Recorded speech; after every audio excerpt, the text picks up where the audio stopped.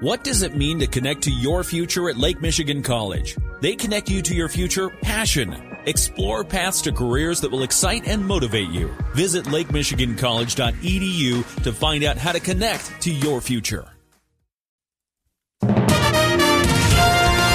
WSJM News Now. This is the 5 o'clock news block on News Talk Sports 94.9 WSJM.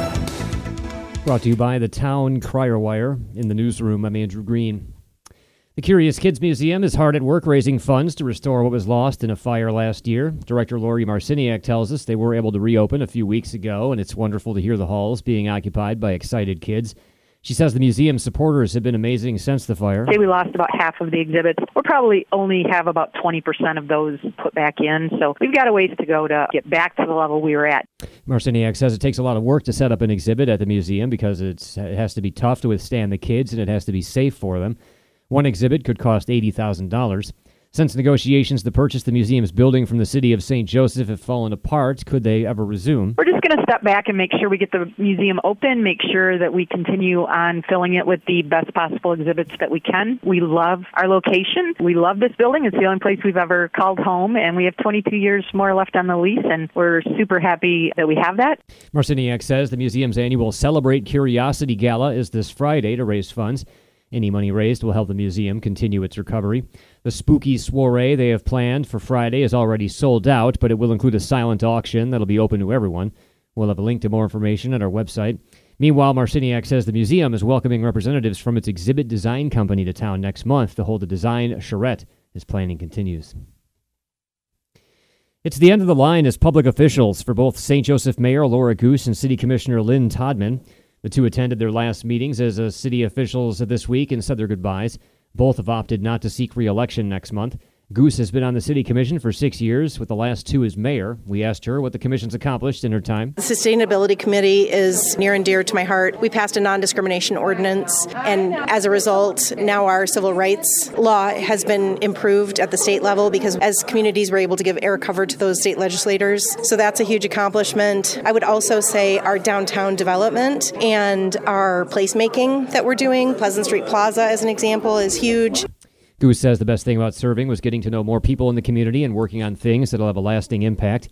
The most surprising thing that she's learned is how hard the city staff works to make St. Joe a nice community. She said they basically have a 24/7 job. Todman, who's been a commissioner for 5 years, told us she's happy she was able to serve and she looks forward to what the next commission can do. With the elections in a couple of weeks, St. Joe City Clerk Abby Bishop has a reminder for residents. Speaking at a meeting this week, Bishop said there will be 6 candidates for St. Joe City Commission on the ballot November 7th. 3 will be elected. The top 2 vote getters will receive 4-year terms, while the third-place candidate will get a 2-year term. Bishop said she's been sending out absentee ballots to those who requested them. We had issued 1,515, and we had only received 402 back. So if you have an absentee ballot, please be sure to turn it in. Absentee ballots can be returned through 8 p.m. on Election Day. Bishop said her office will be open at City Hall on Saturday, November 4th from 7 a.m. to 3 p.m. so people can come and register to vote or pick up an absentee ballot. More than $330,000 in road construction grants are coming to Berrien County communities through the state's Community Service Infrastructure Fund program, which is focused on communities with populations of less than 10,000. Governor Gretchen Whitmer's office announced this week the recipients are Benton Harbor, Galeen, and Baroda. Benton Harbor will get $192,000 to repair Jefferson Street. Galeen will receive $46,000 to fix Karen Drive and First Street. And Baroda is receiving $100,000 to repair Pheasant Run. The grants are 50% matches of the project total cost. The governor's office says the projects were selected in part because they're paired with infrastructure work coordinated with other road agencies focused on extending the useful life of the road or have limited funding sources for road improvements. In all, the state this week announced $8 million in Community Service Infrastructure Fund grants for 47 villages and cities. The U.S. Attorney's Office for the Western District of Michigan is taking steps to protect the public from hate crimes and other civil rights violations.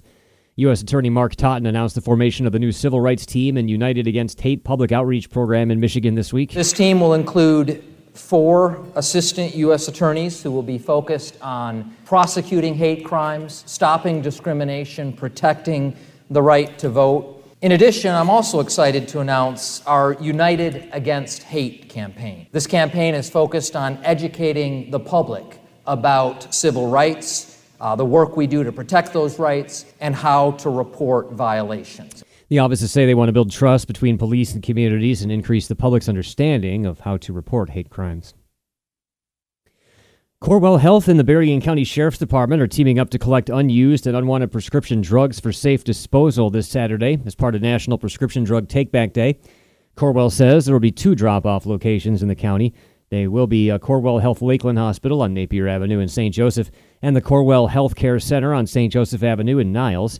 Everyone's welcome to stop by all day Saturday to dispose of expired prescriptions and other unwanted or unneeded medications so they don't wind up in the wrong hands. The event is anonymous, and everyone's advised to peel the labels off their pill bottles. The Berrien County Sheriff's Department will oversee the local collection sites to ensure the drugs are disposed of in an appropriate manner. Corewell Medical Director of Addiction Medicine Colleen Lane says the state has seen far too many opioid deaths, and getting those drugs properly disposed can help to make everyone safer. And how about having your wedding at the Niles Scream Park? That's just what Ben and Cora Brooks of South Bend did this month. The attraction in Niles tells us organizers of the park met with the couple in the summer and slowly brought their dream of getting hitched there to life. Their love for Halloween and the annual tradition of attending the park sparked the idea of sealing their vows for one another in a place that felt like home. Cora has been attending the park since 2007, and when she met Ben in 2020, the tradition of attending the 44-acre project continued as a couple. They finally tied the knot on the most promising day for any wedding, Friday the 13th this month. The Scream Park tells us the Brooks are not alone, as weddings are held there from time to time. In fact, this was the second spooky wedding the park has hosted this year. The nonprofit Niles Scream Park is open for business for the season and will be through November 4th. This is its 50th year. WSJM News Now continues with your Bloomberg report.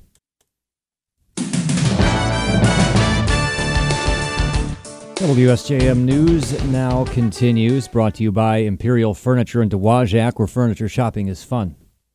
Negotiations continue to secure the release of more Hamas hostages. ABC's Michelle Franzen has the latest on the Israel-Hamas war.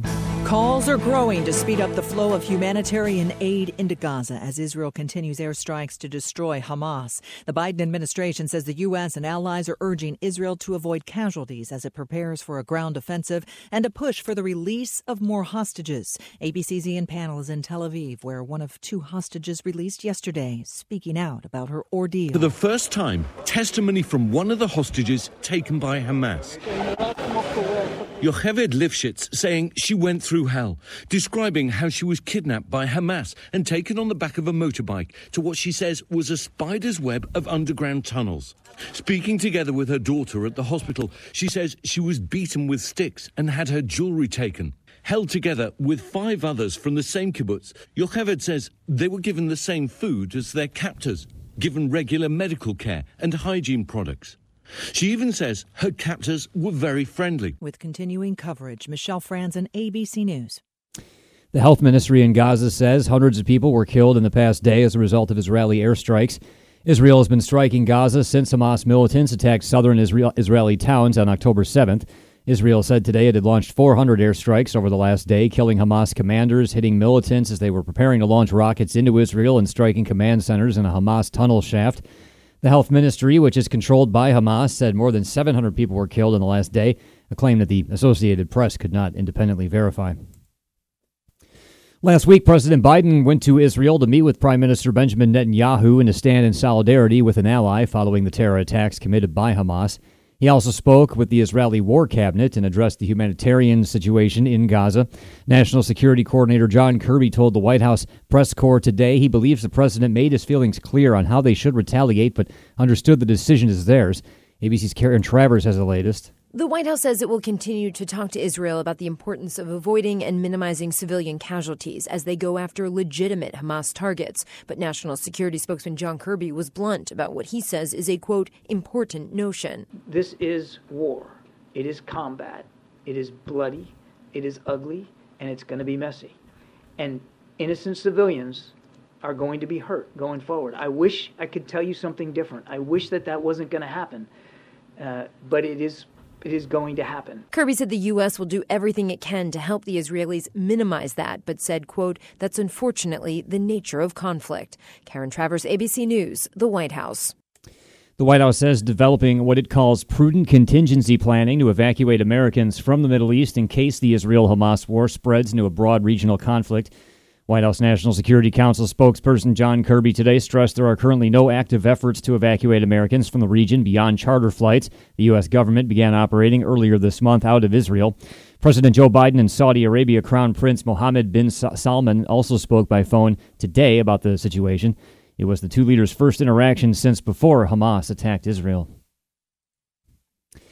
Republican Tom Emmer has abruptly abandoned his bid to become the House Speaker. That's according to Republican sources familiar with the situation inside of a closed-door meeting. Emmer of Minnesota withdrew hours after he won the internal party nomination once it became clear he would not have enough support from GOP colleagues to actually win the gavel. He reversed course after Donald Trump objected to his nomination and hardliners in the House denied him the votes he would need. Emmer fell far short of the support of almost all Republicans he would need during a floor vote ahead. It's been 3 weeks since Republicans ousted Kevin McCarthy as the Speaker of the House. The CDC has released a new report on how healthcare workers have been struggling since the start of the pandemic. Here's ABC's Derek Dennis. A recent CDC survey finding harassment, burnout, stress, and symptoms of poor mental health have been plaguing healthcare workers since the start of the pandemic. The harassment includes threats, bullying, verbal abuse, or other actions from patients and coworkers alike. And even before the pandemic, the CDC says burnout was at crisis levels. Healthcare worker mental health also in decline compared to other workers. The report is the first to detail the well-being and working conditions of healthcare workers in the U.S. It urges employers to take preventative measures and improve difficult working conditions that lead to anxiety, depression, and burnout. Derek Dennis, ABC News. Donald Trump's lead attorney in the 2020 Georgia election case against him is using another attorney's guilty plea to cast doubt on the legitimacy of the racketeering charges brought against all 19 defendants. Trump attorney Steve Sadow said it's the fourth time that Fulton County District Attorney Fonnie Willis has dismissed the racketeering charge, quote, in return for a plea to probation. Attorney Jenna Ellis pleaded guilty today to a felony over efforts to overturn Trump's election loss in Georgia. The Florida resident is the fourth defendant in the case to enter a plea deal with prosecutors. Prosecutors say that Ellis helped other lawyers as they lied to Georgia lawmakers. And it's time to lay out the budget for this year's Thanksgiving feast. And not surprisingly, it's likely to cost more than last year. Here's ABC's Jim Ryan. Ham prices are about 7% higher than a year ago. Potatoes are up by 2.7%. But the Thanksgiving turkey will be around 22% less expensive. Avian flu in 2022 wiped out 60 million birds.